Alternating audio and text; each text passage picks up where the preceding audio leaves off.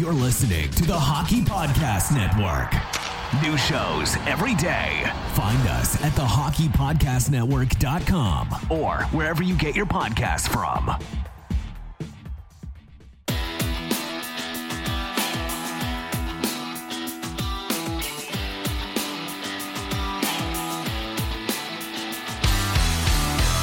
Welcome to your Canadiens Connection on Rocket Sports Radio. This premier hockey podcast featured at CanadiensConnection.fm brings you the latest news, in-depth analysis, and expert commentary about the NHL's most storied franchise, the Montreal Canadiens. Hosted by Rick Stevens and Michael Spinella. Our team of credentialed journalists provides behind-the-scenes insight on the Canadiens, designed to inform, entertain, and engage Habs fans around the globe. We are proud to be the trusted source for all things Habs for more than a decade. This is the Canadiens Connection Podcast.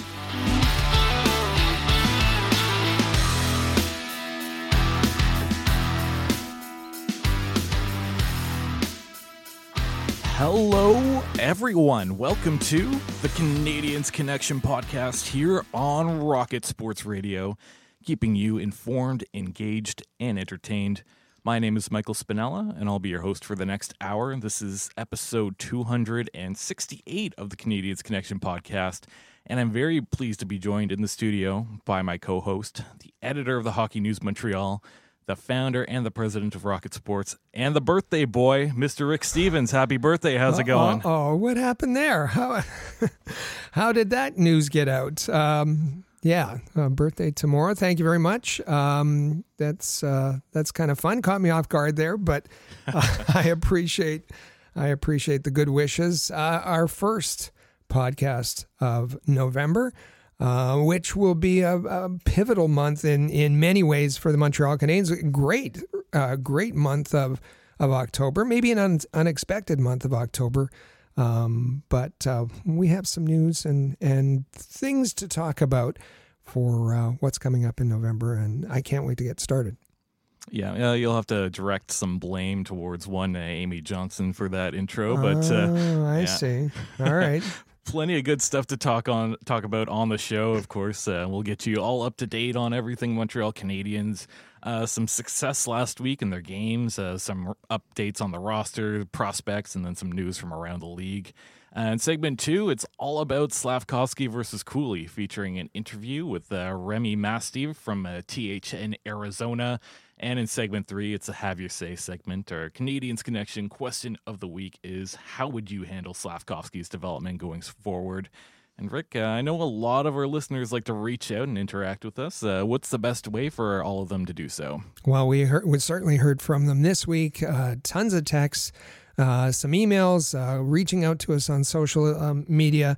We're calling this episode 268 of the Canadiens Connection, Slafkovsky's development, crucial crossroads for the Habs. And if you have anything to say about Juraj Slafkovsky, his development, the way he's been handled, managed, reach out, or listen, any other comments that you have, reach out to us at our Rocket Sports text line. It is 5853-ROCKET, 5853-ROCKET. Text us 24 hours a day, or send us an email, hello@rocketsportsmedia.com. You can also reach out to us on social media. Just make sure you're following at Habs Connection on Twitter, Facebook, and Instagram. Also, check out our website, CanadiensConnection.fm. Please make sure to check out our comprehensive game day previews and post-game recaps for every Montreal Canadiens game at thn.com/Montreal. And since we've been gone, Montreal has played 3 games, going all the way back to October the 28th. Montreal and Winnipeg faced off, and Montreal comes away with a 4-3 shootout win. It was the return of Caden Gooley to the lineup. He looked good. It looks like he hasn't missed a single game, to be honest. Allen had a pretty solid start. Justin Barron, Sean Monahan, and Yoel Armia with regulation goals, but Nick Suzuki leads the way for the Habs to the win in the shootout. This was the Canadiens looked completely unprepared to begin this game. For the first period and the first minute of the second period, they were completely dominated. I think the shots were something like 18-6 in the first period. But this was all about Jake Allen. Jake Allen stole this win. He was great during regulation time, great in overtime, and great in the shootout. A few days off in between games here, but going to October the 30th, Montreal heads to Vegas, and it's a 3-2 Vegas shootout win. So a couple late-night shootouts over this past week. Sean Monahan scored probably the easiest goal he'll ever score off of a misplay from Aiden Hill. Aiden Hill came out to play the puck, fanned on it completely, and then dove across the ice to the other end, leaving a completely wide-open net for Sean Monahan to capitalize. Shorthanded. Nick Suzuki scored the tying goal towards the end of the game there, but Vegas came away with the shootout win. Well, and Montreal came out with a lot of praise from their head coach, Marty St. Louis. He called this the best game that his team has played since he took over coaching, which is big praise, particularly given that they didn't get the win. But it was a big challenge against defending Cup champions, and they looked really good, and so good, in fact, that Sam Montembeault didn't have to be a factor through regulation. He had 2 shots to face in the second period. He was good in overtime, though. And as you said, I really liked Caden Gooley in this game. Absolutely. And then a couple days off in between before we go to November the 2nd when Arizona comes to town, and Arizona wins 3-2 against Montreal. Allen with another strong showing in net.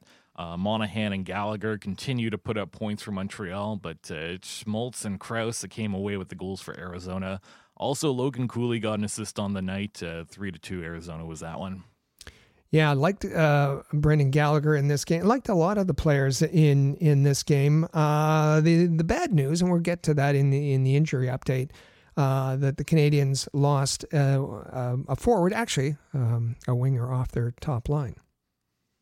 Absolutely. So the Canadiens' record is 5-3-2. That's 13th in the NHL, so they're doing pretty well in the standings at the moment.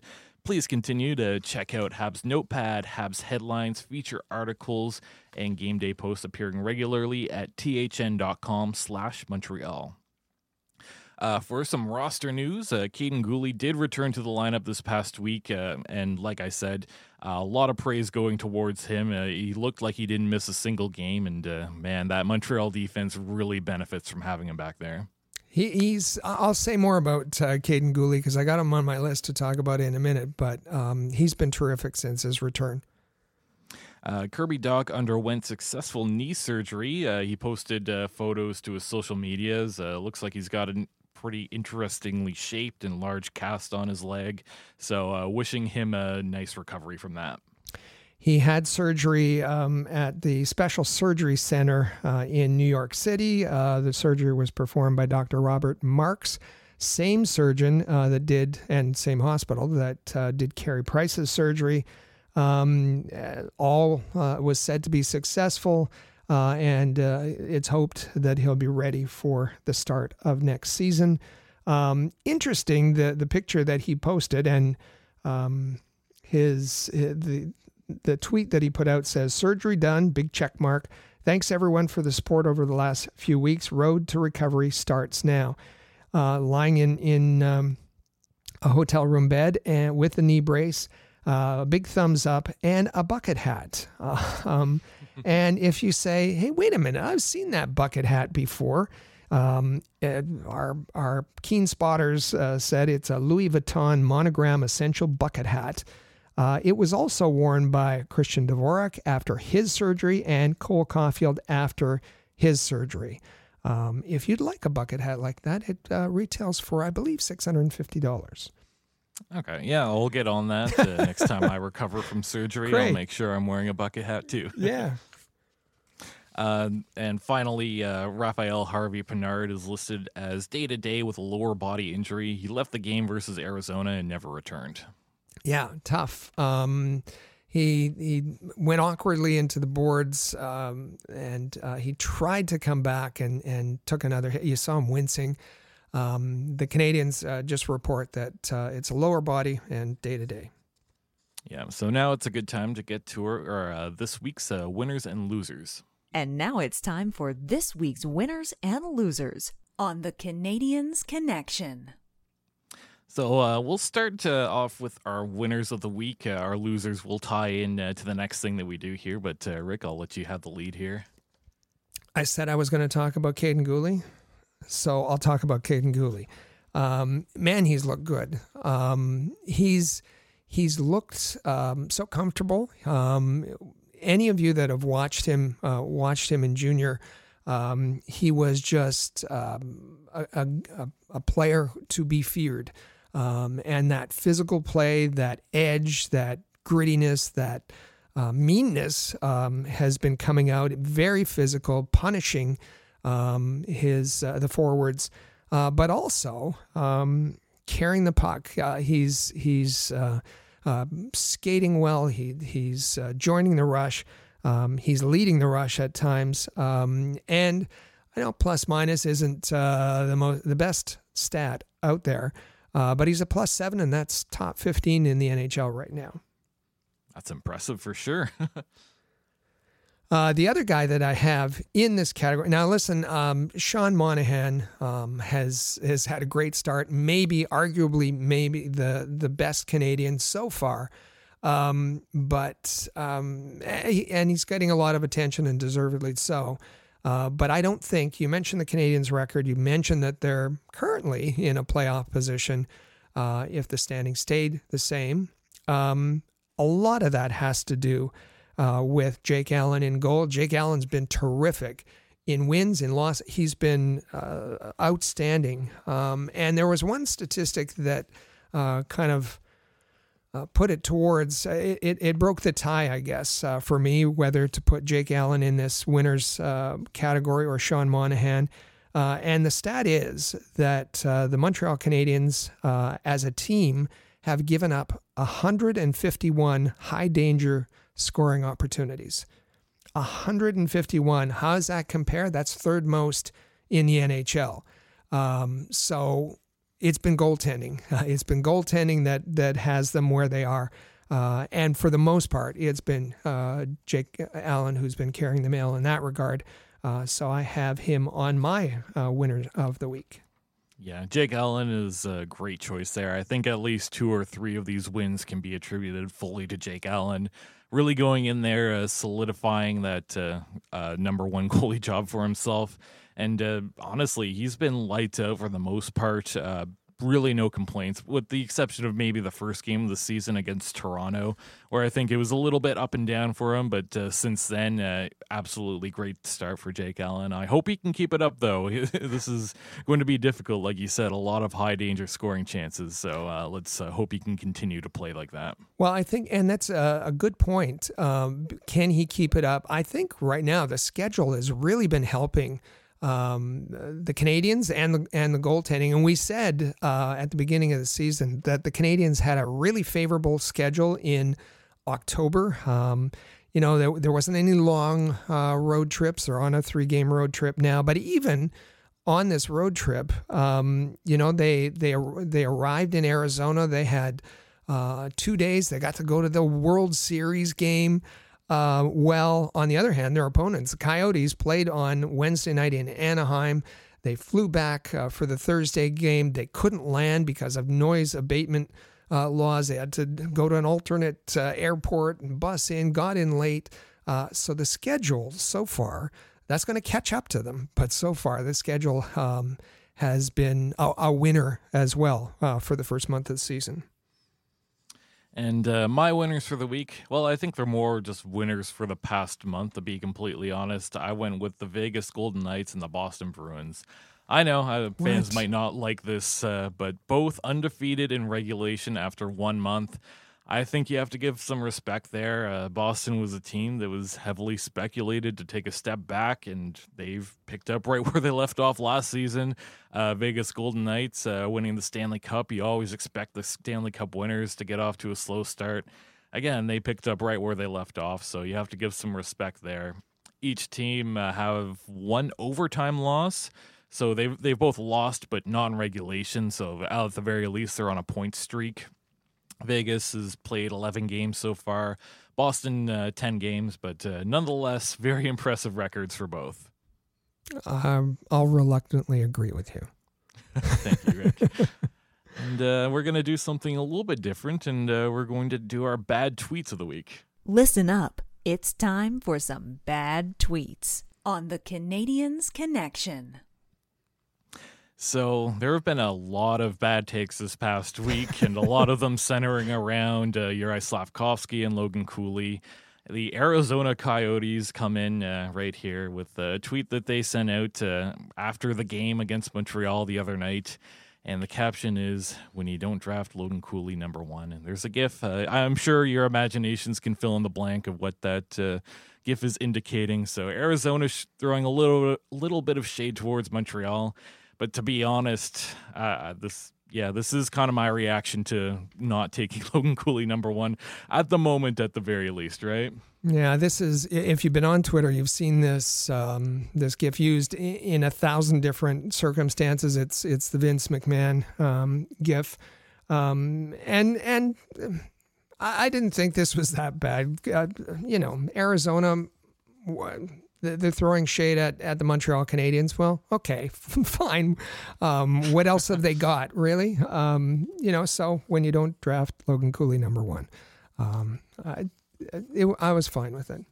Yeah, it's fine. At least Montreal has an NHL arena to play in and some stability. Yeah. So it is what it is. And a couple of cups, and Yeah, Arizona, let them have one thing at the very least. Sure. And the other one comes out from, I think, a listener favorite, Grant McKegg on X. And Rick, I'll just let you take the lead on this one. I don't think I can get through it. So Grant tweeted this week, "If there's one thing that will get Slav going and boost his confidence, it's to have him trending #1 on Twitter after every game by totally trashing him. It worked wonders with Kotkaniemi, and surely it will inspire Slav as well. Keep it up there, Habs fans." The always sarcastic and the often wrong Grant McKegg. Listen, Uri Slafkovsky, nor any other NHL professional athlete is not boosted or driven by anything he sees on Twitter. To blame Habs fans for Slafkovsky's performance. To blame Habs fans for running Kotkaniemi at it, it's ludicrous. It's nonsense. It's silly. He should know better. I hope he knows better. Maybe he was just, he's been, a #1 fan for Slafkovsky, and I guess he's frustrated with maybe the organization, frustrated with the performance of Slafkovsky, and he's, taking it out on fans, criticizing fans. I think that deserves a bad tweet. Yeah, I think fans are allowed to voice their opinions here.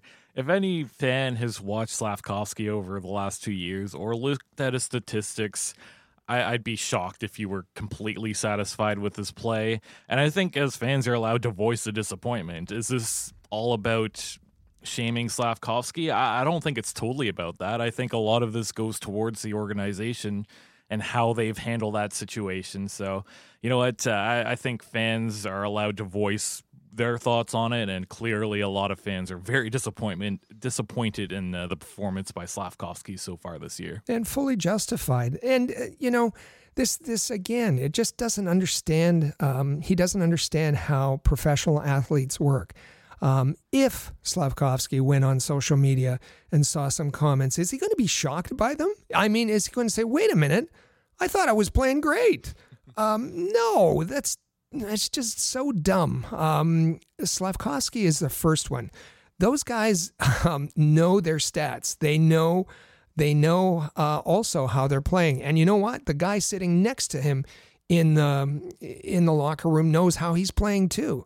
They immerse themselves, and maybe for Slafkovsky it's too much internal pressure, but he knows the last time he scored, he knows his statistics. this feeling that it's all coming from the fans is I said it before, it's just silly. Yeah, I don't think fans should be taking the blame for how the Montreal Canadiens have managed Slafkovsky. I don't think fans should be taking the blame for how Slafkovsky has played so far. Everyone's watched him. They know what the product is at the moment. So just a bad take here from Grant McKegg. I don't know what his expectation is here. Should we be singing praises for him on social media? I think that would all be pretty fake at this point. Should we just not be talking about it at all? No, like he's a first overall pick. Absolutely, fans should be voicing their opinions here. One more, and then we'll leave it. But this relates to Kotkaniemi. Don't blame the fans for Kotkaniemi. We remember Marc Bergevin trashed Kotkaniemi in public. We remember Claude Julien trashed Kotkaniemi in public. So that it wasn't on the fans either. Yeah, absolutely. So I don't think we should be blaming the fans. Don't point your finger at anyone on Twitter about this. And on that note, we'll get along to our Habs prospect report. It's time for the Rocket Report. The Rocket Sports Media Team is your premier source for information about the Laval Rocket, the AHL affiliate of the Montreal Canadiens, as well as Habs prospects playing in the CHL, NCAA, and leagues around the world. Bookmark thn.com/Montreal to follow our comprehensive coverage of Canadiens prospects. So each week we like to shine the spotlight on a Habs prospect, and this week we've chosen one, Jacob Fowler, the goaltender. He was picked in the third round this past draft. Currently, he's rocking a 6-1 record with Boston College. He's had a great start to his season, and full credit to him, playing very, very well in net. Hasn't Jacob Fowler appeared in our spotlight before? He sure has, but he deserves to be there a second time. Jacob Fowler was named not only, I think he had a goaltender of the week in the past, but Jacob Fowler was named Hockey East Goaltender of the Month for the month of October. And that was because of his 5-1 record in the month of October, a .215 goals against, a .919 save percentage in that month of October. On Friday night, he had his 7th straight start in goal for Boston College Eagles. And we can happily report that he won that start as well against UMass, giving up just 2 goals on 29 shots. So I believe this has been said before, but it seems like all he ever does is win, right? Yeah, and he's doing it again. Absolutely. Now, he's got some help. He's got a little help. Yeah. And I think we'll talk about that in a second. Yeah, keeping along with the NCAA here. We'll give you an update on this week's USCHO division poll. And, Boston College is currently ranked number 1, and that Boston College team is absolutely stacked. Not only do they have Jacob Fowler, but Cutter Gauthier, Will Smith, Ryan Leonard, lots of first-round picks, lots of legitimate prospects on this team. And, wow, just looking up and down this roster, I feel like they'd be absolutely unstoppable. That second line has Will Smith centering Ryan Leonard and Gabe Perreault. That's a pretty impressive line, and you already mentioned Cutter Gauthier. So the reason that Boston College jumped up to the number 1 spot, they were in last week, they were in the last poll, they were in third, was based on the 5-1 record that we talked about, delivered partly by Jacob Fowler. The other big mover I saw in the poll was at number 5, and Wisconsin. We know Wisconsin. That was where Cole Caulfield was. And they're up to number 5 this week. They were number 14 last week. So an enormous jump for Wisconsin, and that's because they went 7-1-0. Very good for them. The top 5, the full top 5, Boston College, Denver number 2. They were number 2 last week. North Dakota at 3, up from 4, and Michigan at number 4, up from 6. Absolutely. If we want to fly across the ocean over to Europe, we do have some updates on David Reinbacher. He's back in the lineup with Cloten in the Swiss League. He's been away for a couple weeks now with an injury. He's only played 4 games so far this season. Yeah, back on the top pairing. That was good to see. When he went out with that injury, it was speculated that anywhere from 1 to 3 weeks, so it fell in that timeline. Back in the lineup, back on the first pairing. That's all good news for David Reinbacher and good news for the Canadiens. For sure. And someone's going to be joining him, someone that Habs fans might recognize. Nathan Beaulieu signs a 1-year contract with Cloten. I wonder if there's a possibility that these two players are going to play together on that top pairing. Nathan Beaulieu has not been with the Habs since 2017, but most recently suited up for 53 games with the Ducks last season. Nathan Beaulieu drafted number 17 overall in the first round, the 2011 draft by the Montreal Canadiens. And famously, when he was drafted, and he was getting question after question in French because of his last name, said, "Stop it, I don't speak French," and had to make an apology. But he had a decent career in the NHL and maybe a good mentor for David Reinbacher and Cloten. So let's take a look at the Laval Rocket from this past week. Since we last talked, they have played in 3 games. Going back to October the 28th, Laval visited Syracuse and lost 5-0. Only 19 shots on net for the Rocket, 0 for 5 on the power play. Strauss-Mann really struggled in net on this one. Not a great performance from him. Luckily, they had a few days off to reflect before their next game. Heading back home, Utica came to visit, and Utica wins 4-1 against Laval.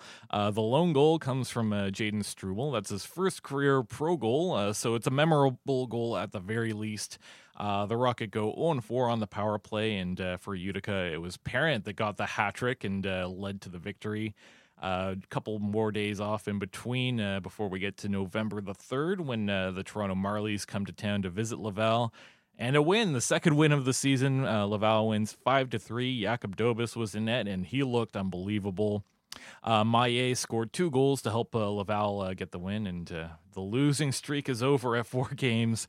Both of Laval wins so far this season have come with Jakub Dobis in net. This was looking grim. Watch the game. For the first 2 periods, the Laval Rocket were vastly outplayed by the Marlies, and it looked like the Marlies kind of fell asleep. And 4 goals in the third period by the Rocket delivered the win, and it was Jakub Dobis while the Marlies were dominating, making save after save. Joshua Waugh was named AHL Rookie of the Month. 12 points in 9 games will seal the deal for him. He's been a great addition to the Laval Rocket team so far this season. Absolutely, and worthy of that AHL Rookie of the Month. In 7 games in October, 5 goals, 7 assists, 12 points. Has cooled off a little bit lately, but with the Rocket now back home and now having a bit of a time off to practice and rest a bit, I expect him to fire it up again in November. So the Rockets record currently 2-6-1-0. That's 32nd in the AHL. So not going well so far for them. But like you said, a bit of a lighter week. Next week, their only game is on November the 4th. So that's Saturday tonight. It's going to be Toronto visiting Laval once again. A rare Saturday night game, especially with the Canadiens playing at the same time for Laval. And Chris G will be there. We'll have all the information on our website, thn.com/Montreal. Taking a look at the Trois-Rivières, if we want to move down one level, they've had a pretty good start to their season. Last Saturday on October the 28th, the Trois-Rivières came away with a 4-3 shootout win. The very next day, it was a back-to-back, and they lost 7-6, and then a few days off in between before November the 3rd, when Trois-Rivières got back in the winning column with a 4-1 win. Trois-Rivières' record at the moment, 5-1-0-0. Matthew Boucher had a hat trick this past week, and this Joe Verbetic guy, he's looking pretty good. I wonder if he might get a call-up, as I think Laval could use another good goaltender. Yeah, Verbetic's been great, and Trois-Rivières has been great. And to see all of us, I mentioned Chris G will be in Laval on Saturday night. On Sunday afternoon, Chris heads to Trois-Rivières. And he'll be taking in that game from the press box.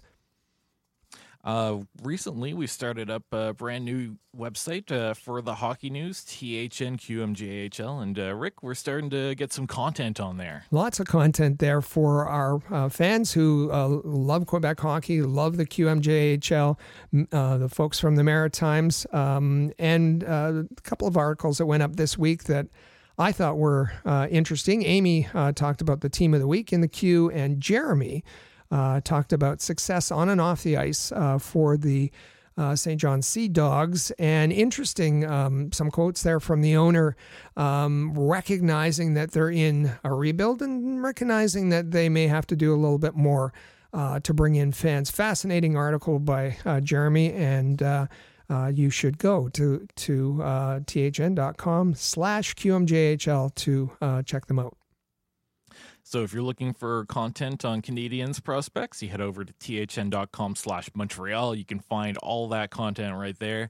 And if you're looking to find the best English language coverage of the Quebec Major Junior Hockey League, head over to thn.com/QMJHL.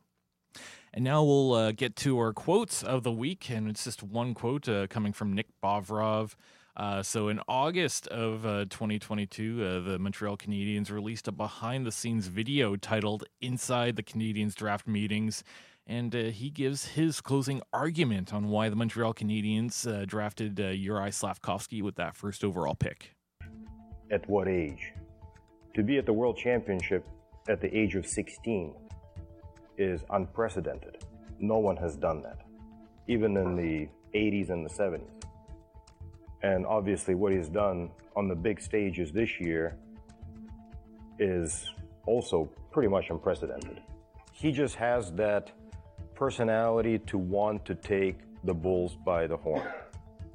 He wants to own the moment, the situation. I just talked to guys who had him at the World Olympics this morning. I said, you know, you kept bumping him up the lineup. Okay, he goes to the Olympics, fourth line to the first line, because other guys were not carrying the mail. All of a sudden, he ends up on that line, and that line is carrying the mail.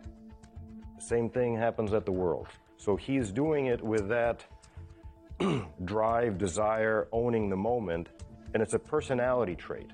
It's more than just a skill, a hockey skill. He just has that personality trait that wants to own the stage.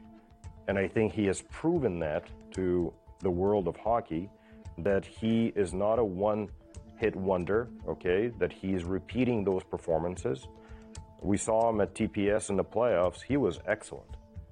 And he just kept getting better and better and better. Every month, every shift, every tournament. Lastly, a country of 5 million has been talking about this kid for, 3 years now? Yep. 4 years now? The pressure on him is a country. And so far, he's handled it unbelievably well. So to gauge how the kid can handle pressure, I think there's evidence, and the proof is in the pudding, not only through the tournaments, but through this period of time of maybe 2.5 years, 3 years, where he's been the next one. And he kept getting better while under pressure of that 5 million population. All right. Very dramatic, the music added by the Montreal Canadiens for their presentation to give you a look inside the draft discussions, it's an important point to make, and that is that Nick Bobrov is speaking to the members of hockey ops, the scouts, Gordon Hughes. They're there to make a choice for the first overall pick. And Bobrov is delivering the closing argument. I think we might have missed the opening to this, but I'm just going to play that opening again. Hockey historians are paying attention to what this guy managed to achieve. Hockey historians are noting this. They're following this guy. This has never happened before, he said. That hockey historians are going to write the story of this amazing player. Does any of what he said fit with what we see on the ice right now? So I think, why are we playing this? Because it was, a whole year ago. It's important to remind ourselves, the things that were said to convince the Montreal Canadiens to make this leap, to take Slafkovsky. Bobrov said that, first, the hockey historians thing. Also, that it didn't take him long and he was being bumped up the lineup from the third line to the second line to the top line because he was carrying the mail. He was driving, he was making his teammates better. He was the one driving the performance on the line. Because I know I've heard some criticism from Canadiens fans saying, put him with somebody better and maybe he'll be better. No, Bobrov said he can do that on his own. He's the one that will drive the performance on the line. He said that he always gets better. Every game he gets better. Every shift he gets better. I don't think we've seen that either.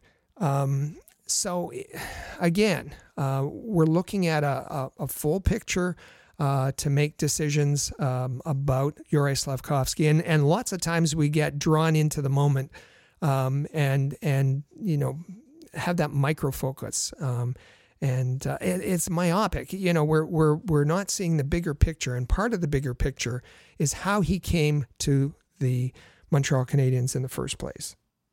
So we'll continue discussions about Slafkovsky heading into our next segment there. We'll do a full analysis on that.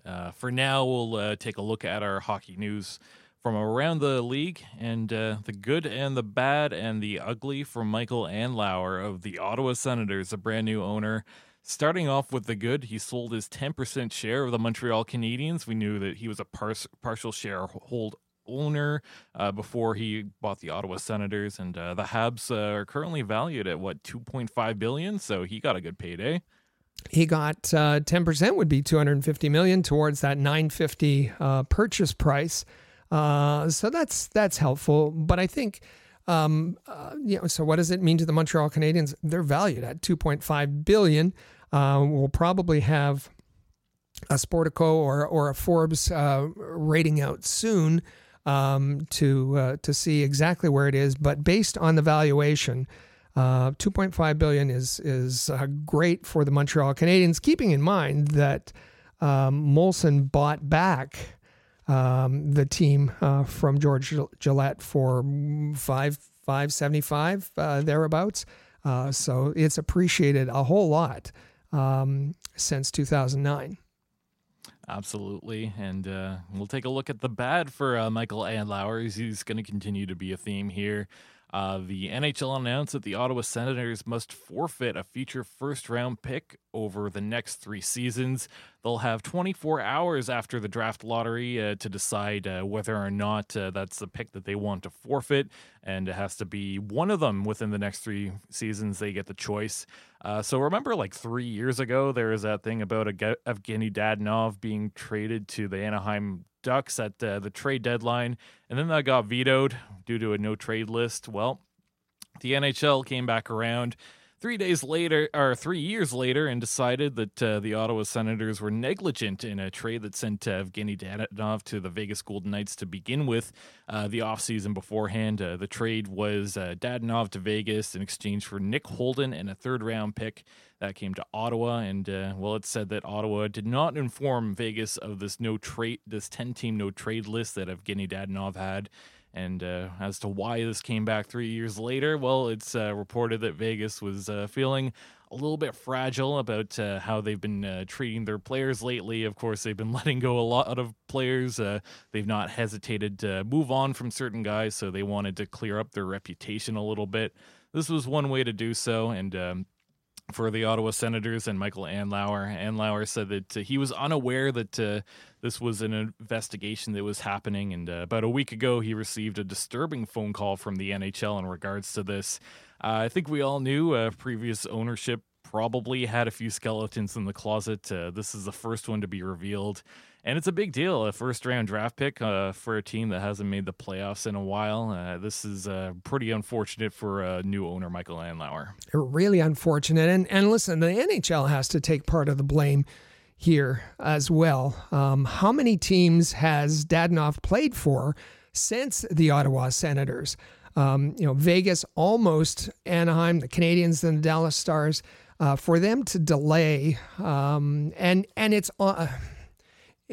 obvious that the NHL delayed their ruling until the final sale went through. Andlauer said he asked about it and said there was nothing of consequence was going to come out of that. And he said a first-round pick is a big consequence. So the NHL, I think, misrepresented to the sellers the degree of what could happen here. And shame on them for letting 3 years go by before they made a ruling. Absolutely. I remember when this went down, I was wondering if punishment was going to come through, but that seemed to just be swept under the rug until recently when it just randomly came back up. And this first-round pick, I think I might not be exaggerating to say that this could end up costing Andlauer a few $1 million losing this first-round pick, no? Yeah, no, absolutely. And that was the reason speculated that the NHL kept this hidden to the price for the Ottawa Senators was a record price, $950 million.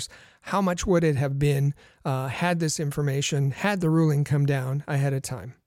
Absolutely. And as a result, the Ottawa Senators have parted ways with GM Pierre Dorion due to that whole scandal. This was reportedly the last straw for GMPD. Andlauer said in his press conference that he liked the idea of having kind of a two-headed front office with Steve Staios as president of hockey operations and keeping on GMPD. But unfortunately, that's been short-lived. Steve Staios is going to act as the interim GM as well. So a bit of an up-and-down week for Michael Andlauer, perhaps coming back down to earth. Some struggles out of the gate for the Senators. 3 right side D are injured, 2 centers are injured, 41-game suspension for Shane Pinto.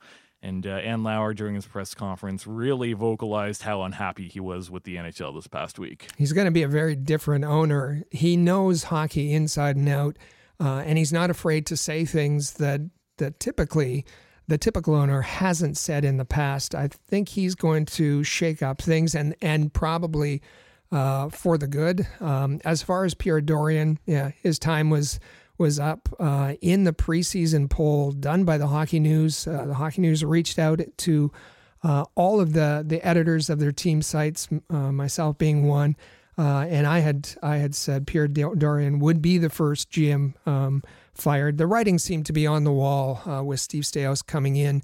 And if it wasn't for this reason, there would be another. And just some good moves, some bad, but this was something that was unforgivable, I think.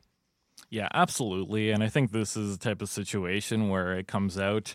And I think GMs around the league would just not trust Pierre Dorion whatsoever. Yes. So you had to get rid of him at that point. Some were speculating after the Andlauer press conference that he might actually receive a fine for some of the things he was saying, being a little bit too honest. But some on Twitter, Frank Saravelli, Darren Dreger, clarified that Michael Anlauer would not be receiving a fine, and this could be due to the previous penalty maybe just being enough to cover that as well. Yeah, for sure. So ending the segment on a bit of a tougher note, Nottingham Panthers have created a memorial jersey to honor Adam Johnson, who died on October the 28th from injuries sustained from a skate laceration on his neck.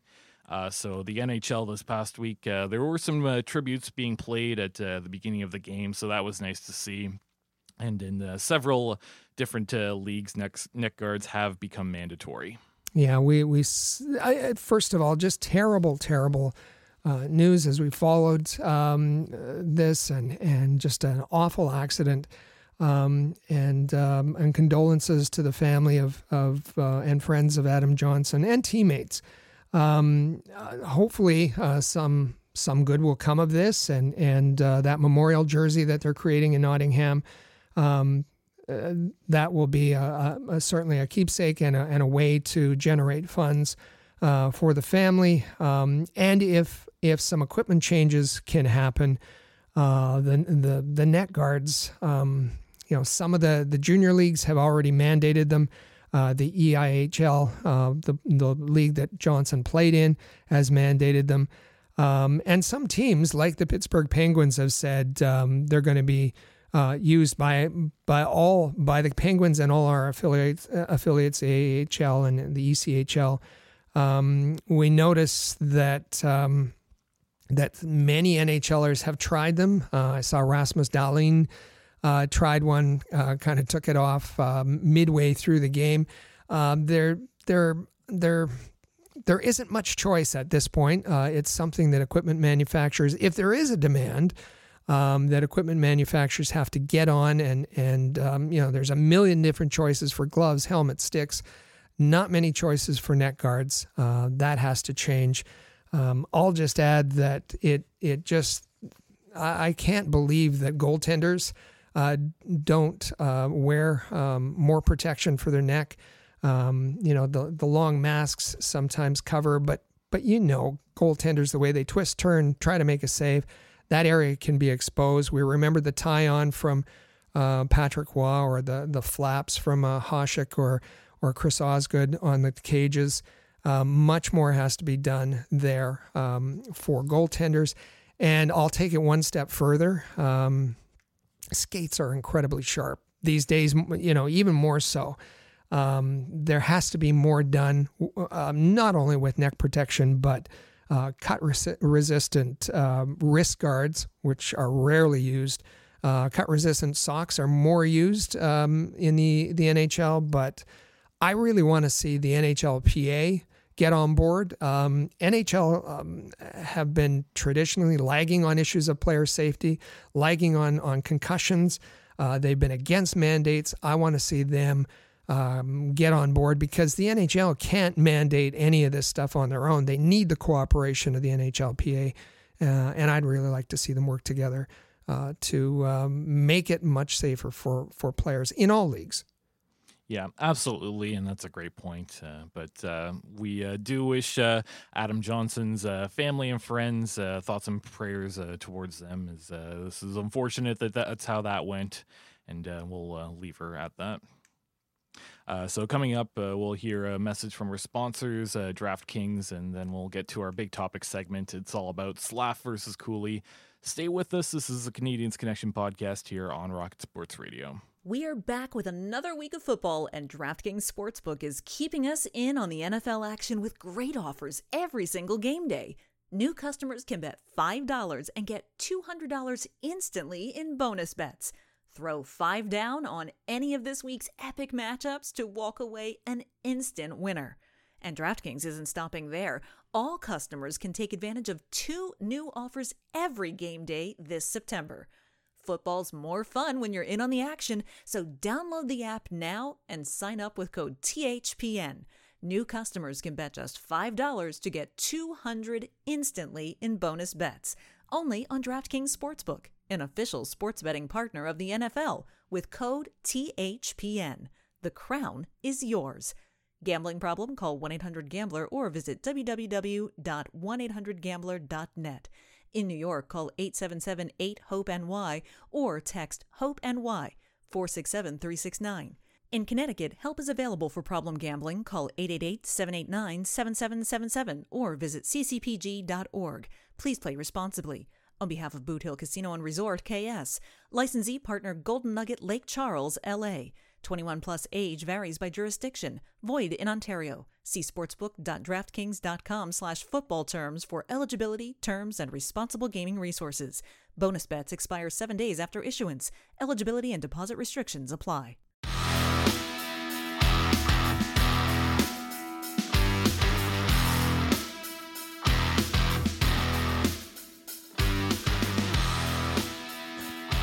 Welcome back to the Canadiens Connection podcast here on Rocket Sports Radio. My name is Michael Spinella. You can find me on Twitter at the Spinella. With me in the studio is our president and founder of Rocket Sports, Rick Stevens. Make sure to give him a follow on Twitter at Rocket Sports. You can also follow this podcast on Twitter, Facebook, and Instagram at Habs Connection. Also check out our website, canadiensconnection.fm. And just a reminder off the top here to subscribe to the Canadiens Connection podcast in the player or on your favorite podcasting app. However you want to listen to it, hit that subscribe button and never miss a single episode.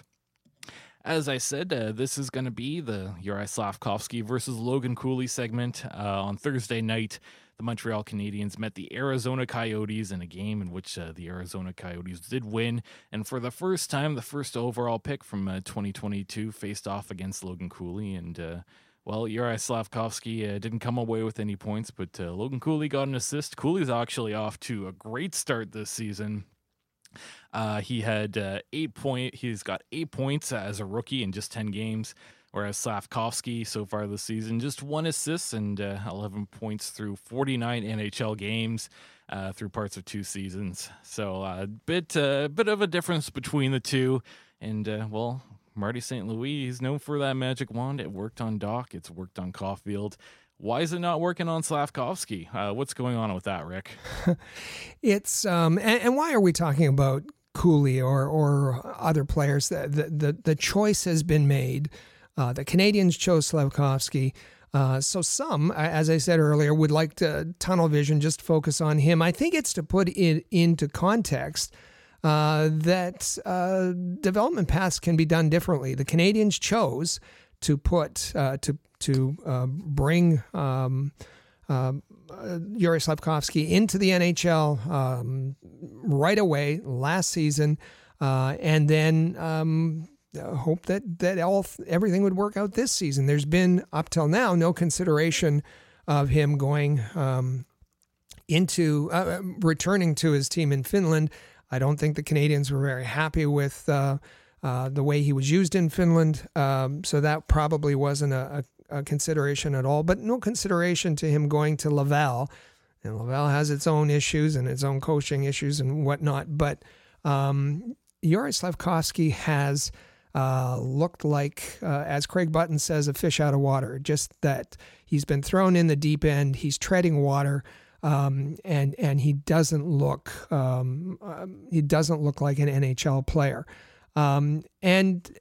And so, you know, a lot of people are saying, just leave him alone. That's normal. That's the way it has to be. And I think if you take a quick look around, and Logan Cooley was the player this week to take a look at, because it was obvious that there would be a comparison between these two players by fans, by media.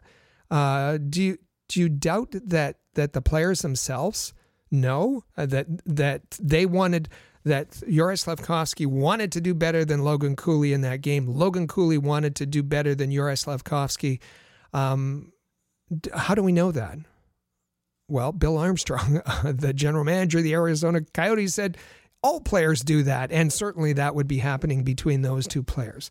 So I think. Yeah, we're not saying, you know, that Uri Slafkovsky is a bust, but neither are we saying that we should just leave him alone and not have any comments, because Canadiens fans have lots of comments.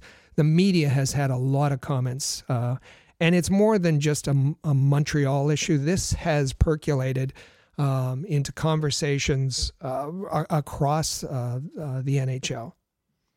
And well, on draft day too, when Slafkovsky was selected first overall, it was definitely not a slam dunk. On this clip that we're going to play here, you'll hear the reaction was very mixed from the crowds even at that point in time. With our first pick in the 2022 NHL draft, les Canadiens de Montréal sont fiers de repêcher from the Slovakian national team and TPS Turku, Juraj Slafkovsky.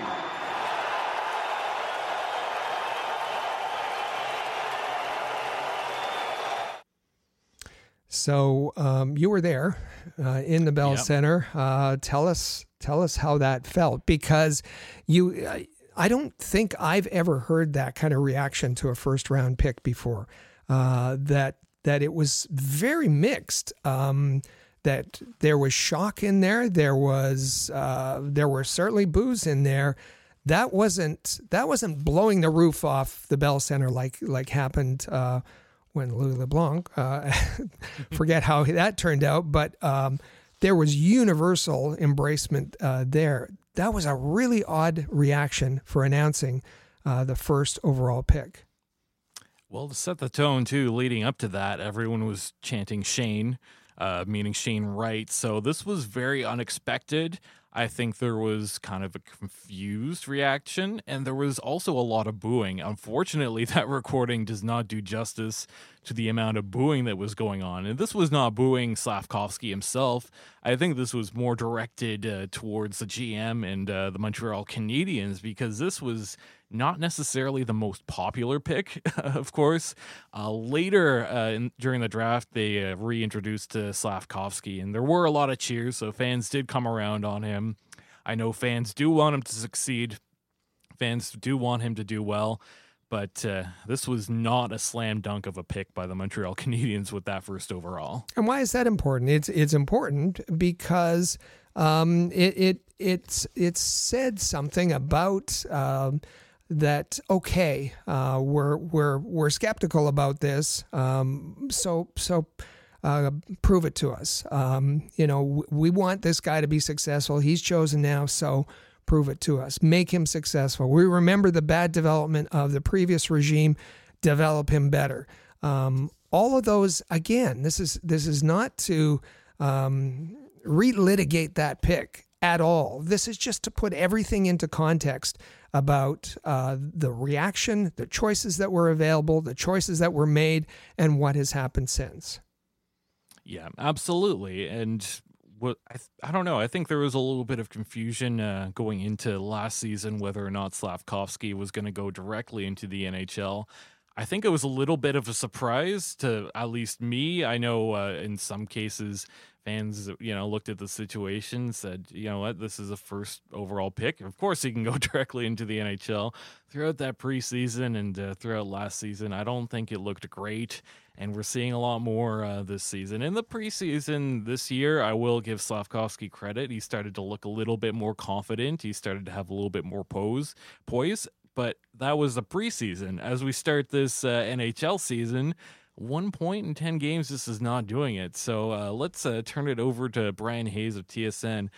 Should Habs fans start being concerned about the development of Juraj Slafkovsky? And I think if you're Montreal Canadiens fans, you have to be getting concerned here. Like, he's really, really struggling, right? He played 14 minutes in Arizona, didn't register a shot. He barely has the puck on his stick. And that is consistent with people that you talk to that are around the team every single day. He just does not feel like an NHL player. And now you're getting trolled by a team that doesn't play in an NHL rink. Yeah. Not good. So the reference there to the trolling that the Arizona Coyotes did, which is a lesser point. But yes, he's, Brian Hayes, and I could have chosen any number of media members to make the case, but Brian Hayes says it very directly. He's struggling hard, and it wasn't just struggling in that Arizona game. He's been struggling since the start of the season. Preseason rookie term, maybe he looked good against younger, smaller players, but he hasn't looked good at the NHL level. He hasn't scored a goal since in 11 months, December 1st, 2022. He has 1 point, he had 1 assist, a terrific assist, a tremendous assist, and we talked about that play that he made, but 1 assist since December 15th. He is really, really struggling. Yeah, and I think us and our colleagues have been kind of beating the drum of maybe he'd benefit some time in the AHL. I know Amy Johnson, one of our Rocket Sports colleagues, have been talking about this since the beginning of this season. Well, let's hear again from Brian Hayes of TSN what his thoughts are on that. He's not an NHL player. Yeah. Like, it's blunt. It's that easy, I think, at this point, Glenn. You cannot watch Slafkovsky and believe that he is NHL caliber right now, which means you either send him to the American Hockey League, maybe you send him back to Europe, but I think that ship is probably sailed. I think we're talking Laval here, and I think you commit 20 games, 30 games. Even if he goes down there and lights it up, that's great. Right. And this is always going to be a complicated issue because you're dealing with ownership that's involved with the first overall pick. The marketing department's involved. The fans are excited, clearly. But the priority of this season for Montreal, even though they've had a really good start, really, really impressive start, they're still thinking 3 years down the road, I believe, 5 years down the road. And Slafkovsky has to be a pillar of this organization with Caulfield, with Suzuki. Kirby Dach is now injured.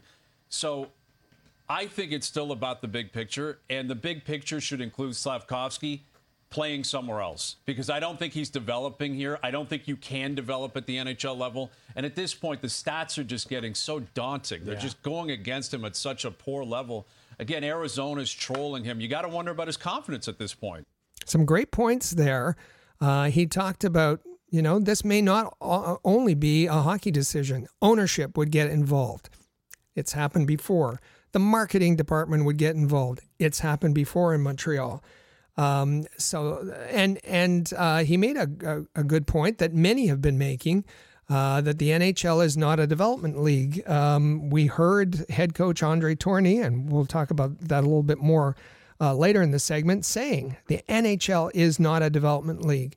You're in the NHL to help your club win, and right now Yuri Slafkovsky is not contributing to the success of the team, even though, as Hayes has pointed out, they have been relatively successful and maybe surprisingly successful.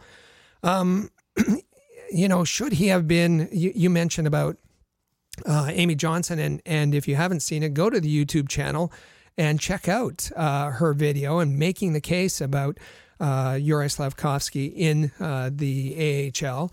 But there's Craig Button, who is the prospects expert for TSN. Quote, I don't think he and he's talking about Slafkovsky, I don't think he should have been in the NHL last year, and I don't think he should be in the NHL this year. He's not ready for the league. He's not ready to perform in the league. He's not able to impact the game. Nothing negative about it, just reality. Forget about him having success. He's in the middle of deep water just trying to hang on. And then goes on to say, this is on the Montreal Canadiens, not Yuri Slafkovsky. Quote, NHL teams fail players way more than players fail on their own. The Montreal Canadiens have not set up Yuri for success. He's a day late and $1 short everywhere. So the idea he can somehow develop in the NHL is puzzling, to say the least. They're failing him. It's a lesson that somehow has not been learned. Very blunt, but I think quite accurate, to be completely honest.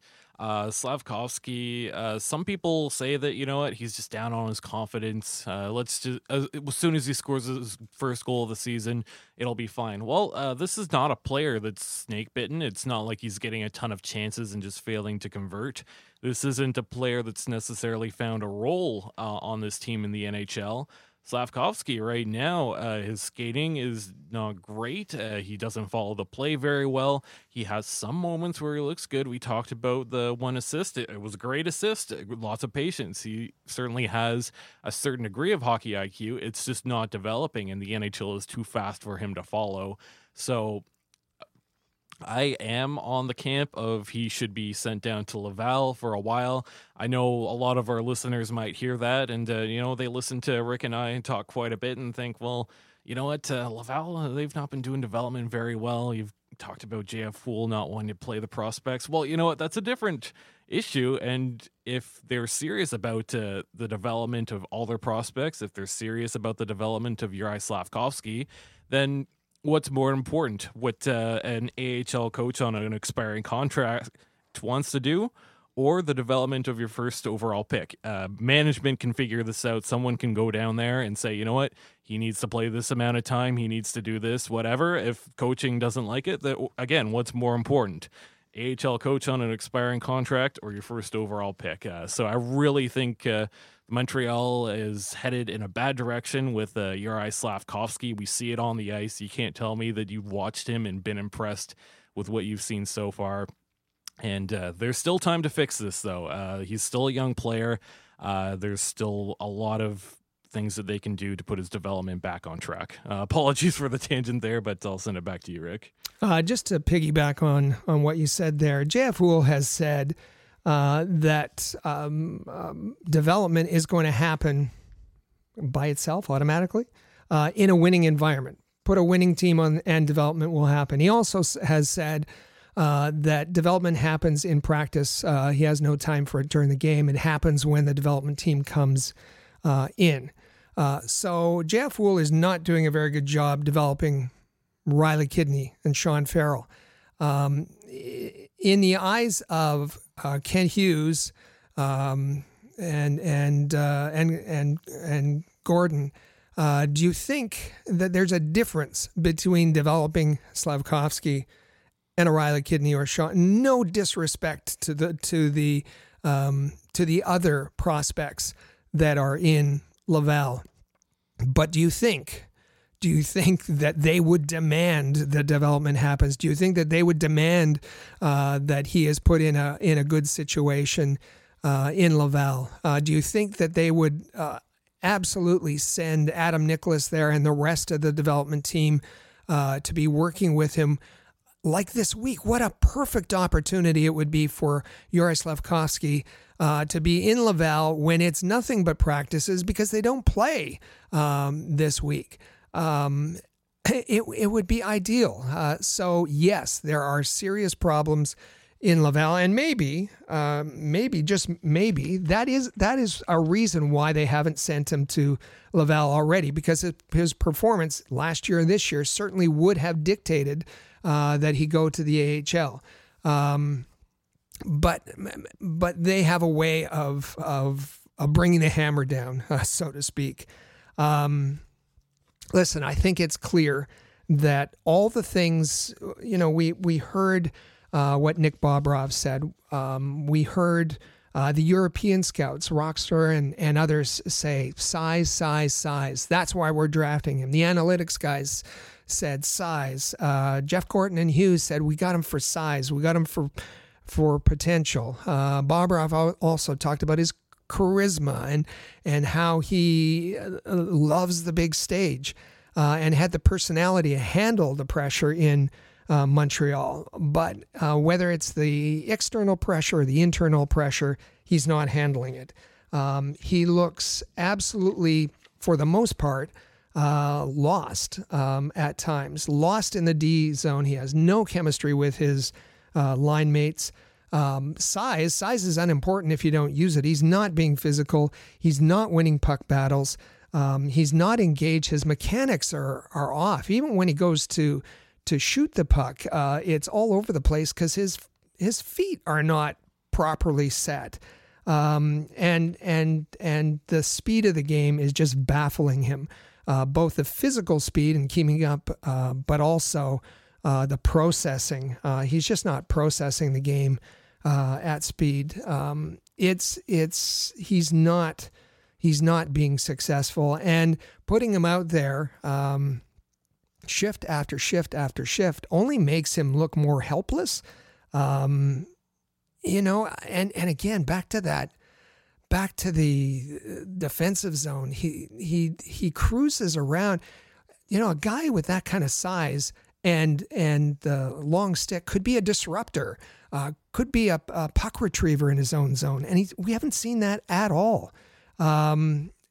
He's just not the player who was promised, and I think he's not the player that he sees himself as, and it's got to be a disappointment for him. We know that he's focused on getting a goal.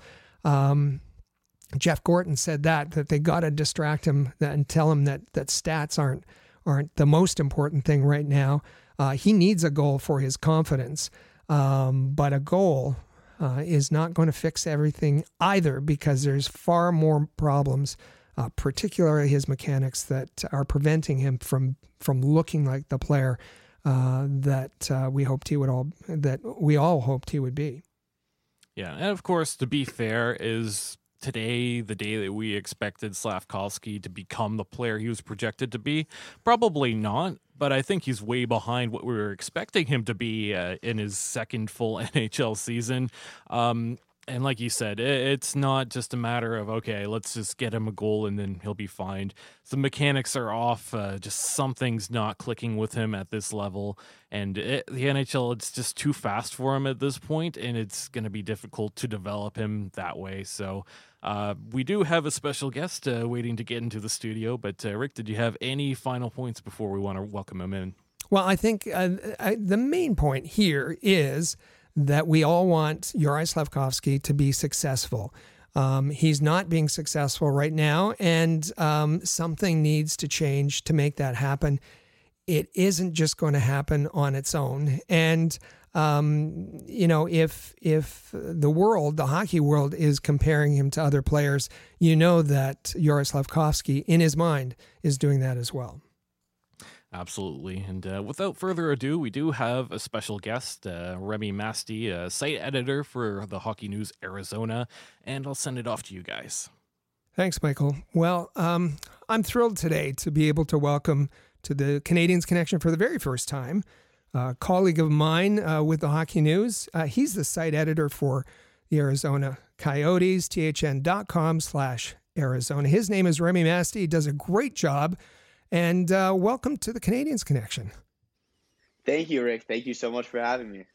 Well, listen, I thought it was the perfect time because everybody in the world, it seems, especially on social media, is talking about Juraj Slafkovsky and Logan Cooley, picked first and third, as everybody knows, at the 2022 NHL entry draft. And this week, there was the opportunity to see them both in the same place, in the same ice, as the Canadiens were in Arizona at Mullet Arena on Thursday night. And you were there, Remy, at Mullet Arena with almost 5,000 both Coyotes and Canadiens fans. There's a lot of Canadiens jerseys in the building. There were a lot. But before we get to that, let's just find out and let our listeners know who you are. As I said, you're the site editor for the Arizona Coyotes on the Hockey News.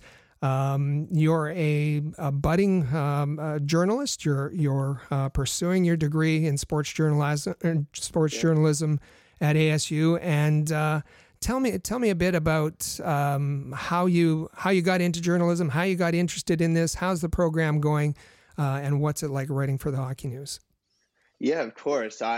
Growing up, I loved hockey. Hockey was my favorite sport, and my family is actually from Montreal, so I grew up watching a lot of Habs games, a lot of disappointing playoffs for the Canadiens, but nonetheless, I grew up idolizing all these great players on the Canadiens and great players in the NHL.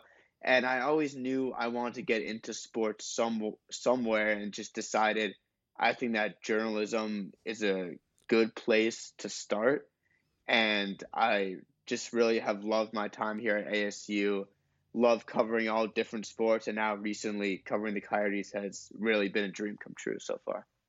Well, that's great. You said your family, your parents from Montreal. You grew up in the New York area, and you were telling me before the show that some of your favorite players Brendan Gallagher, Andrei Markov, Alex Galchenyuk. What was it like to be covering the game last night and to see one of your heroes in the lineup, Brendan Gallagher? Yeah, it was definitely a surreal experience for me. I've been to some Canadiens games as a fan, so being able to cover it was definitely really cool. It was interesting covering the game because obviously I was covering it as a Coyotes writer. So just watching the Canadiens, but really focusing on the Coyotes was definitely an odd but cool experience as well. And as we know, it was the Coyotes that came out on top 3-2, a game that kind of went back and forth a bit.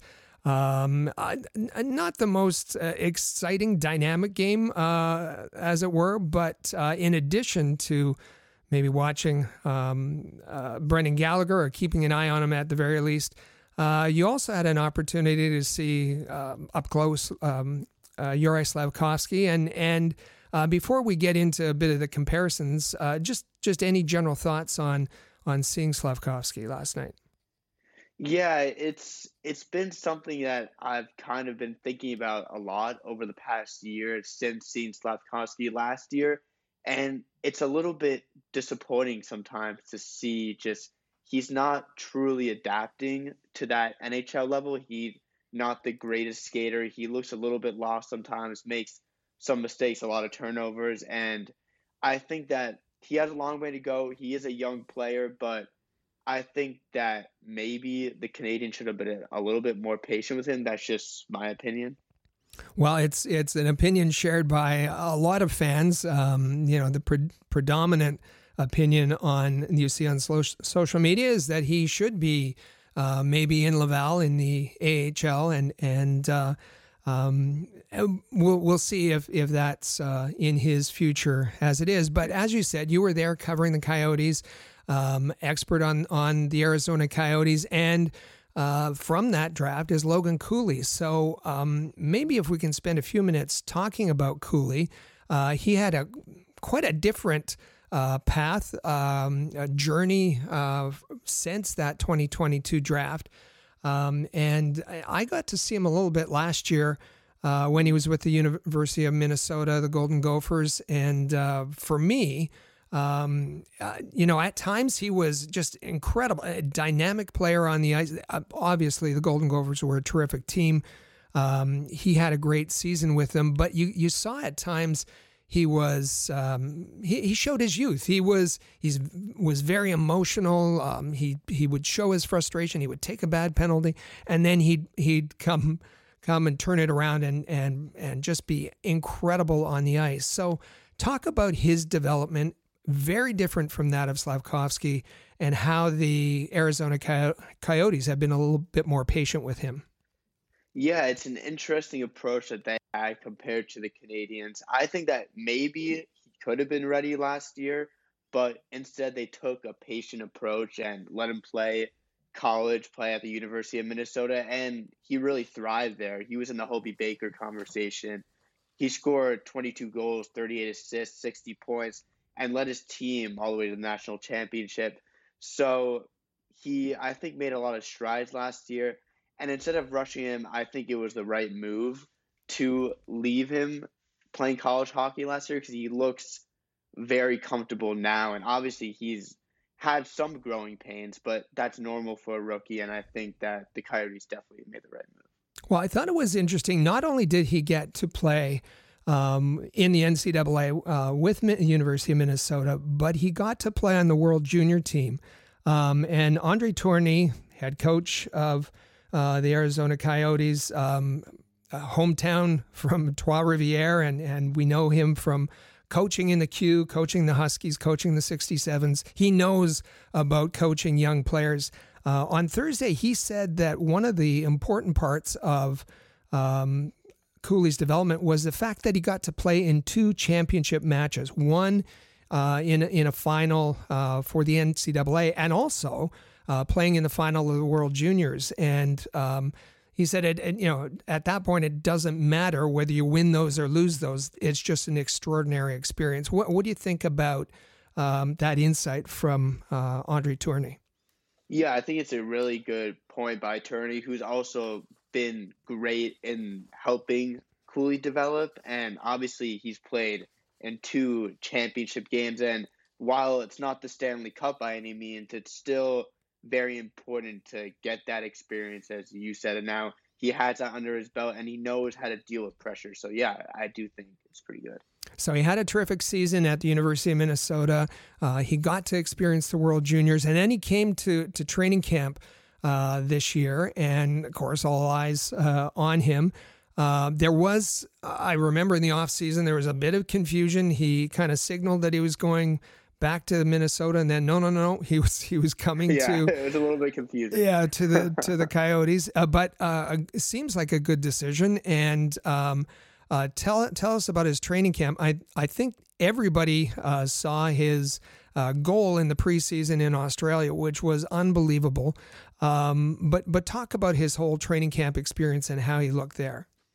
Yeah, obviously, like, going into training camp, there were a lot of expectations on him. And then once he scored that goal in Australia, those expectations just rose up a lot. And, like, I think that everyone around the NHL world really noticed him. But overall, he looked strong. He played with most of training camp with Jason Zucker. And what was interesting to me about training camp is that he really was going under Jason Zucker's wing, and Zucker was really helping him grow, which I think was great for Logan Cooley. Obviously, Zucker's injured now, but I think that he helped him a lot during training camp. But yeah, overall, he did look like he had a strong training camp. And honestly, what Tierney said yesterday or on Thursday before the game, which was interesting, is that at certain times he said that Cooley looked like the best player on the ice despite being a rookie during training camp. Well, he's done in his first 10 games in the NHL. He's got 8 points, a goal, and 7 assists. He got his first NHL career goal against Anaheim the other night. And that one, maybe not as spectacular as the preseason goal, but in its own right, it showed his the way he using his edges, going to the net, fending off the defender with his leg. I thought it was a great introductory goal to the NHL. Yeah, it was a great goal. He, again, showing his speed and just getting the puck. He just kind of lifted the puck a little bit, just shows his touch as well. And I think another great aspect of Logan Cooley has been his playmaking. Obviously, he got the assist on the game-winning goal against the Canadiens, and he has all these assists. And just, I think his playmaking is something that people should more take a look at. A lot of people talked about his scoring, like, obviously before he was drafted, but his playmaking is something that's also pretty incredible. Yeah, I think you're right. On Thursday, when Andre Tourny addressed the media, he kind of raised the eyebrows of, and there was quite a few Montreal media there, but he raised the eyebrows of the Montreal media. And whether this was intended or not, I don't know. But let me read his quote. He said, quote, "The NHL is not a development league. You play in the NHL because you're able to help your club win. It's a performance league. It's a professional league. People pay to come to see players." He went on to say, "There are leagues for development. I've coached in those leagues. They're great leagues, and this is where you can do trial and error, but not in the NHL." And I thought that was interesting because, the argument has been made that the Canadiens would like to develop Slafkovsky in the NHL. And Tourny was saying, you better be well along that path. He said you can improve, but as far as development, you better be ready to play at the NHL level. What did you think of his comments? Yeah, I mean, I think he raises a good point, and obviously actions speak louder than words. And in last week's game against the Kings, Cooley was actually benched for a lot of the third period just because Tierney felt like he made some mistakes, and he felt like he needed to have that sort of growing lesson. And I think that's really helped Logan Cooley. And I think that Cooley is prepared, and that's why they obviously let him play in the NCAA last year, just so he could get that development and he could be ready for this year. And I think that he raises a great point, and Tierney has been great for Cooley development-wise. Well, I thought it was the other thing that I thought was fascinating is Tierney admitted that, as you would with a young player, that you protected his matchups early in the season. He said, at the beginning of the year, I was careful who I pitted him against, but now I don't care about that anymore. It doesn't matter. I thought that was fascinating, and the coach showing his confidence in a young player to go up against any of the other lines of the opposition. Yeah, I think that Tierney over time has really grown a lot of trust in Cooley. Cooley is playing the first wave of the power play, and he's playing about 16.5 minutes per game, which compared to I think Slafkovsky is playing, maybe you could correct me if I'm wrong, about 14 minutes, maybe 14.5 minutes. So I think that Cooley has been playing a big role for the Coyotes, which is surprising, obviously, for a rookie. And Tierney has really grown trust in him, which is good. Well, you talk about ice time, and one of the things that I was fascinated by last night was the 5-on-5 play. And let me see, for Logan Cooley, it was 9:28 5-on-5, 9 minutes 28 seconds. For Slafkovsky, it was 9:34. So they're within 6 seconds of each other. And the big difference is the shot share that that third line of the Canadiens just got steamrolled last night. Let me just see here, four shots, 4-12 against, and it was much more even for the line Cooley was on. And it was interesting because Cooley was, Coyotes played 7 defensemen on Thursday night, and Cooley was kind of that extra forward that slotted in whenever, and he certainly got some special teams time as well. But 5-on-5, he had much better success than Slafkovsky. Yeah, I think that it's just that Cooley's game right now, I think it just plays better to a 5-on-5 setting. Cooley is a little bit of a better playmaker. He is a faster skater, and I think that he has that offensive touch. Obviously, Slafkovsky has that sort of potential, just like with his size and what he showed before getting into the NHL. But I think that right now, Cooley's game just translates better, which is why I think he's been more successful. Well, I couldn't agree with you more. Listen, Remy, this has been terrific. Great information, great insight. I don't expect that these comparisons are going to end anytime soon. So hopefully we can have you back once again. But listen, if our audience wants to follow you and follow your work at the Hockey News, let's tell them where they can find you. Yeah, just obviously go to the main Hockey News page. There's a site for all for the team sites, but the main site is thehockeynews.com/NHL/Arizona-Coyotes. That's great, and they can find you on Twitter at MastyRemy. And again, I hope to have you back, and we really appreciate all your great information today. Yeah, thank you, Rich. I appreciate you for getting me on here.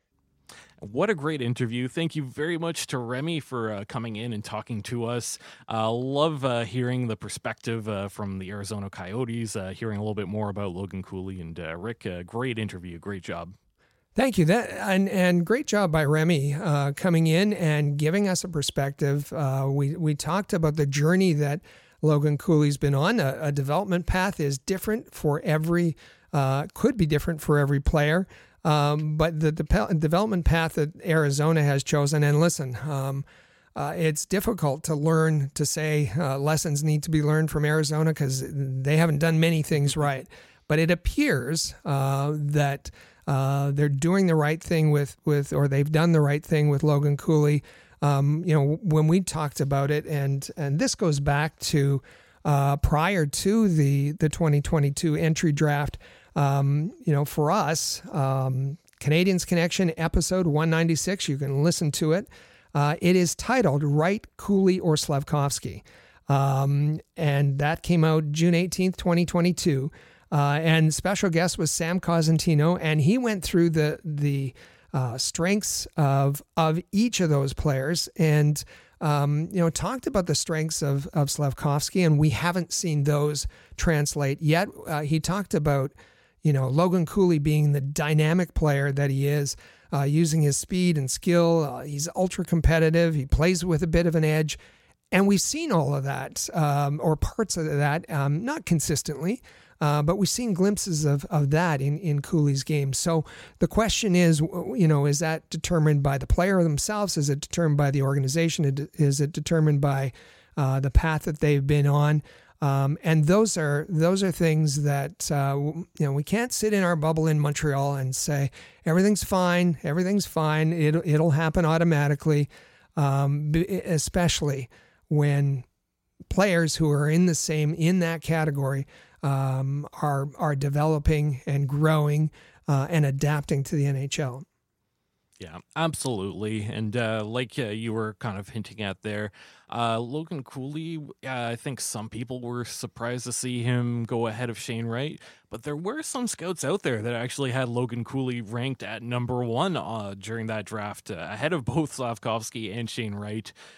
So he's a great prospect. He's a great player that I liked quite a bit. That's not going against Slafkovsky whatsoever, but this is going to lead pretty well into our Canadiens Connection question of the week.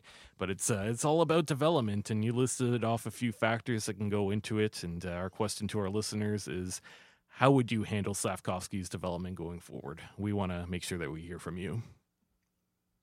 And with that, it's time to take our final break. Stay with us. This is the Canadiens Connection podcast here on Rocket Sports Radio. Have you started noticing how many holiday and Christmas commercials are already popping up on your television screens? Well, listen, it may be too early to start decorating for the holidays, but it's never too early to start your holiday shopping.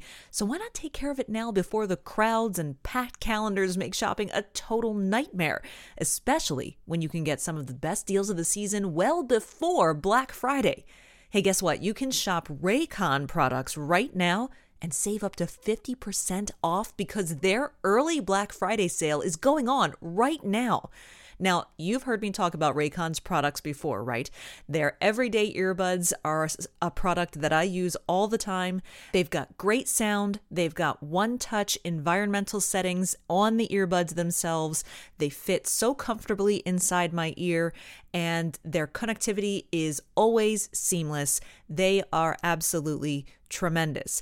Raycon first made a name for themselves in the audio space with products like those everyday earbuds, which of course are known for delivering high quality and thoughtful features like a 32-hour battery life and that perfect in-ear fit that I talked about.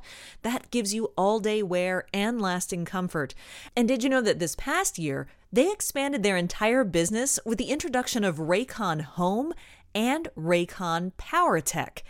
So what is that? Well, check this out. Their 5-star reviewed Magic 180 cable allows you to charge iOS, micro USB, and Type-C devices 8 times faster with 100-watt power delivery. Looking for something that's not electronics related? Well, guess what? Their faucet filter ultra filters the water in your tap against chlorine and heavy metals. It's a must-have for ensuring the water you use to wash your face and brush your teeth is, actually clean. Raycon's known for delivering high quality and thoughtful features at half the price of other premium tech brands. So it's no wonder their products have racked up tens of thousands of 5-star reviews. So, to get everyone in the holiday shopping spirit a little bit early, Raycon is offering currently 20% off everything on their site, with select products up to 50% off. So, beat the crowds and save now. Trust me, you do not want to miss out on Raycon's early Black Friday sale. So hurry now to buyraycon.com/THPN to get 20 to 50% off site-wide. That's buyraycon.com/THPN to score up to 50% off Raycon products. buyraycon.com/THPN.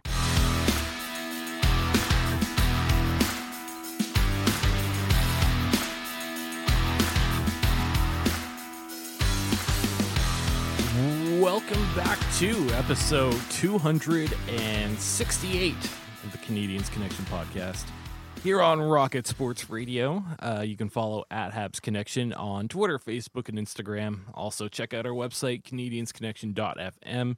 And as we like to interact with all of our listeners and hear your thoughts, feel free to text us anytime via the Rocket Sports text line, 5853-ROCKET. That's 5853-ROCKET. Appreciated that interview from Remy in that second segment. I think that Slafkovsky has been a pretty hot topic around the Montreal Canadiens and around the league this past week. So, of course, it was nice to get that discussion in there and a little bit about Logan Cooley as well. So I think job well done on that interview there, Rick. Well, it's an important topic. It's lots of people are talking about it, so we wanted to make sure to bring in the folks who know best, and great interview with Remy. And we like to keep all of our listeners and viewers up to date on everything the Montreal Canadiens. So you can find all of our Canadiens coverage in one place. Just head over to thn.com/Montreal. We have plenty of game day content, headlines, notepads, prospects, anything that you need to know about the Montreal Canadiens. Just head over to thn.com/Montreal. Also, we're on YouTube. If you want to subscribe to us, just search at All Habs and you can pull up our page there. Smash the subscribe button. Throughout the week, you'll find several different shows. First and foremost, hosted by Amy Johnson, it's the Habs Hockey Report Show. The most recent episode is entitled Habs Prospect Joshua Waugh Comes Up Big. Also, throughout the week, she has a second show. This one focuses more on the prospects, called the Rocket Hockey Report Show. And this one's entitled These Things Need to Improve Quickly for the Laval Rocket. Amy's a great host. She's very informed and in tune with everything Montreal Canadiens and Laval Rocket. So hit that like button if you like what you saw. Leave a comment. Get engaged in the conversation. And also, this podcast is going to be put on YouTube as well. The Canadiens Connection podcast. Our most recent episode before this one was entitled Habs Mailbag. Could the Canadiens make the playoffs? So head over to that YouTube. Watch all of our content throughout the week. Hit the subscribe button. Never miss a single episode.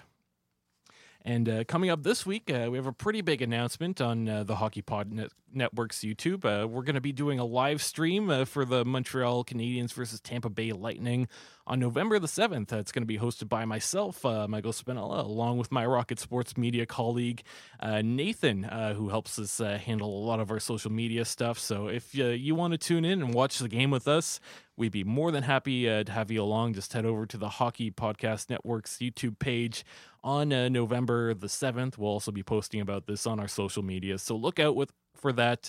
Tune in, watch the game with us, and let us know your comments along the way. That's a lot of fun. You guys did one about a week or so ago with when the Canadiens were playing New Jersey. It was a great time, and so make sure you head over to THPN. That's their YouTube channel, and watch along with Nathan and Michael. Also, make sure you subscribe to the premier Rocket Sports podcast on your favorite podcasting app. This podcast, The Canadiens Connection.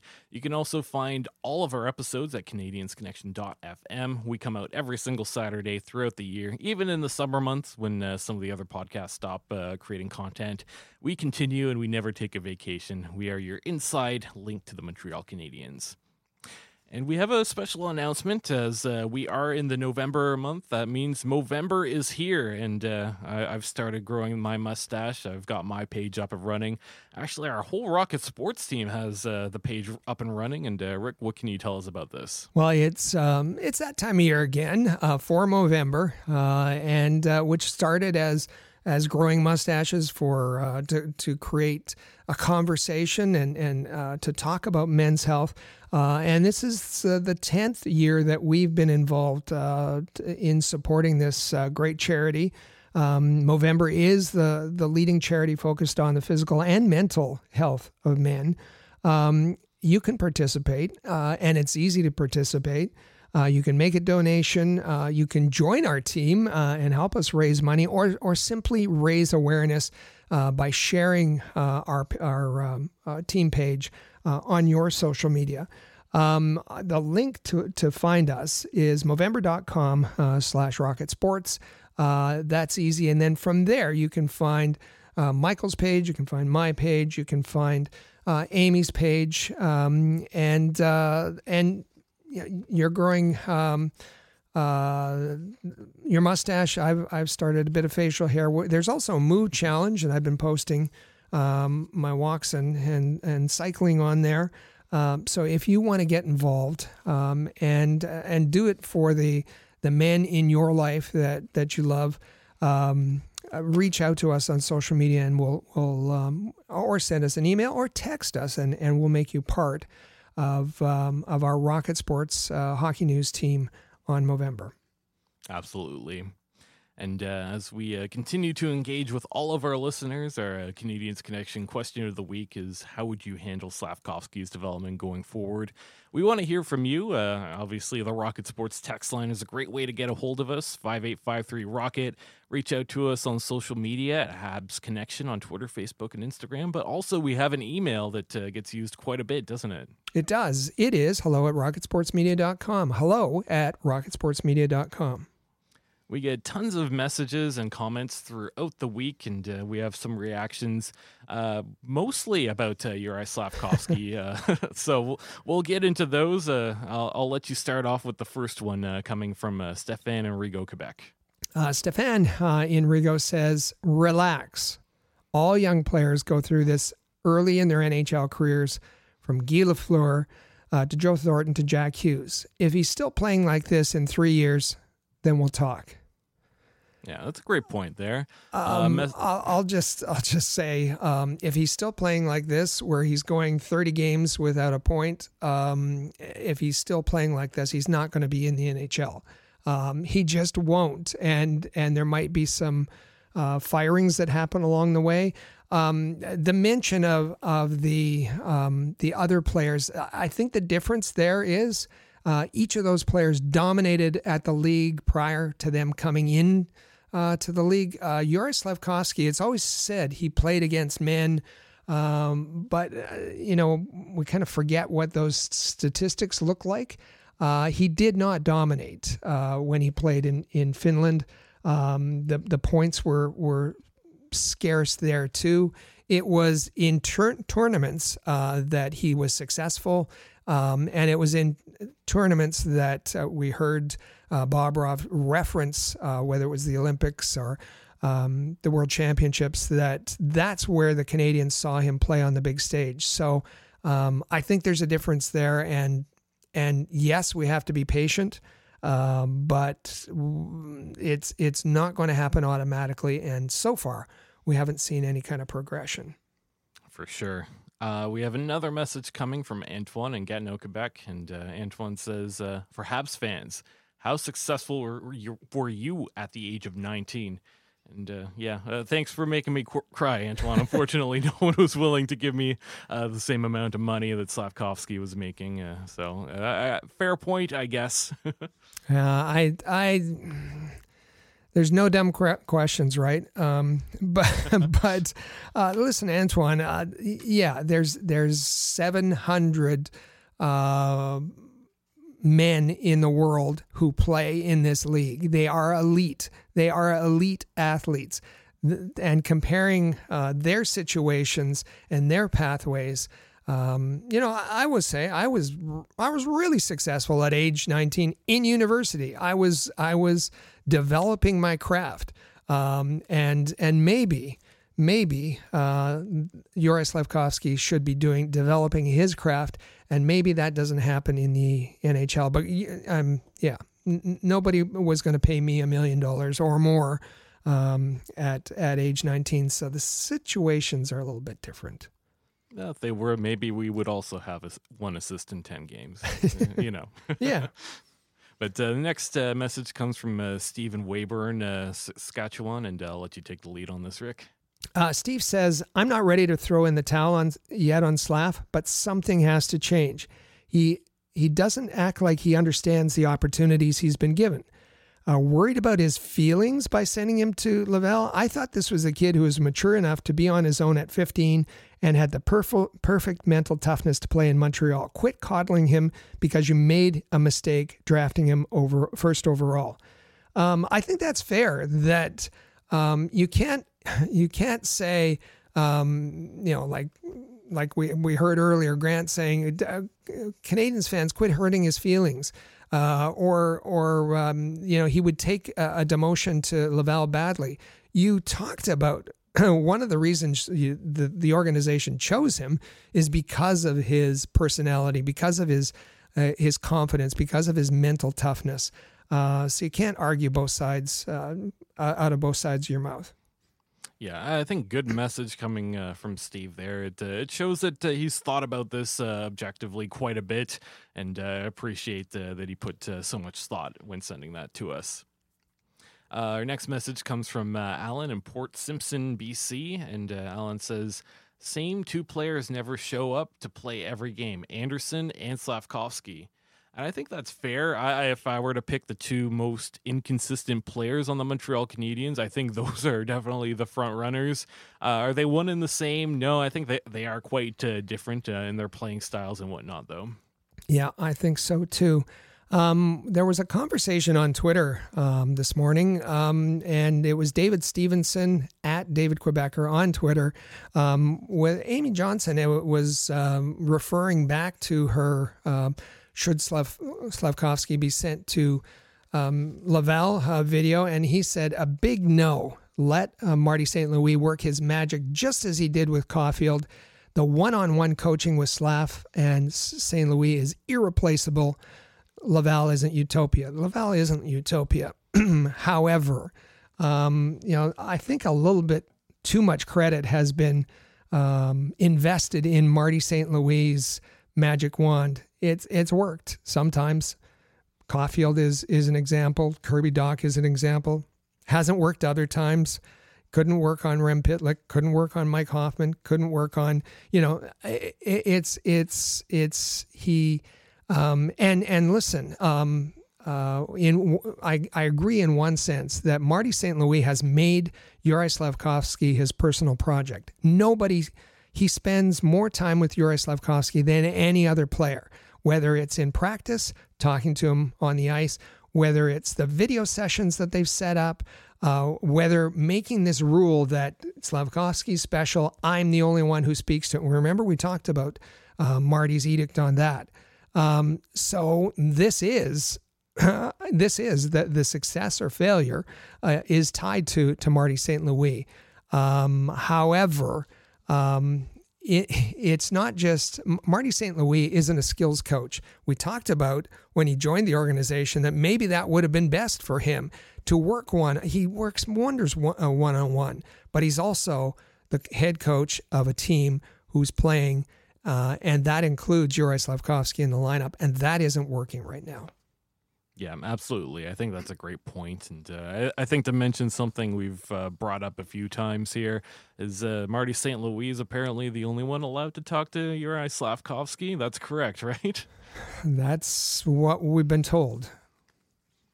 Our next message comes from Garth in Waterloo, Ontario. Garth says, "Great game. Vegas didn't show much of what won the cup for them. But full credit to the Habs, outplayed them all night. Only one sour note. Juraj Slafkovsky still one step behind. Needs to learn to make better, faster decisions. It will come in time. Don't get discouraged." I appreciate the positivity coming from Garth there. I feel like there's been quite a bit of negativity along the way. And you know what? Some of it definitely warranted, but appreciate that Garth is taking a look at the bright side, looking into the future. Yeah, and again, and maybe we get back to what was said earlier about him being in the NHL and just treading water. It was Craig Button who said, maybe throwing him out in the deep end's not the way to go. And Garth says he must make better, faster decisions, but you can't do that if you're treading water. Maybe put him in the shallow end, and maybe he can figure out how to make better decisions, faster decisions, and make an impact that analogy means not at the NHL level. And then our final message comes from Dino in Gatineau, Quebec, and I'll let you take this one, Rick. Dino says, remember what Hughes said leading up to the draft. Maybe not the best player now, but in 2, 3, or 4 years from now, something like that. Rick, says Dino. Yeah, that's right. That's exactly what Hughes had said. Dino goes on, I don't know, my friend. Slaf stays away from the contact, the physical parts of the game. He's still playing with one hand on the Sherwood. I like that. I like that phrase. He shouldn't be doing that. Slaf is very soft on the puck, soft on the back check too. Coaching needs to address this too. No? Thanks for all you do, from Dino. Yeah, good message too. Very well thought out. And you can tell Dino's been paying a lot of attention to Slaf's game. I agree. He really does avoid some of the physical parts of the game. And when you're such a big player like that, a big, strong guy like Slafkovsky, you kind of need to have that physical part of your game developed. Yeah, it was part of his game at the other. It was part of what made him successful. And he seems reluctant to use his size, to use his physicality against and all. Let's be honest. There are players as big as him, as strong as him, and stronger. But he's playing like a much smaller player at this point. Absolutely. So coming up this week, we have 3 games tonight on Saturday, November the 4th, Montreal versus St. Louis. Christian Dvorak's coming in. Jesse Ulinen's going out, and it looks like Sam Montembeault will be the starter for this game. A couple days off in between the game that I'm going to be streaming on YouTube for the watch-along party on November the 7th. Tampa Bay Lightning visit Montreal, and then a day off in between that one as well. And November the 9th, Montreal will be visiting the Detroit Red Wings. So plenty of good hockey to watch, and thank you for all tuning in today. That's going to be a wrap for us. Make sure you subscribe to the Canadiens Connection podcast in the player or on any of your favorite podcasting apps. You could share it on social media as well if you like what you heard. Enjoy the week, and we'll be back here next Saturday, November the 11th, for another great episode. Thank you all for listening to the Canadiens Connection here on Rocket Sports Radio. Click subscribe so you never miss an episode of Canadiens Connection. Follow us on Twitter, Facebook, and Instagram at Rocket Sports.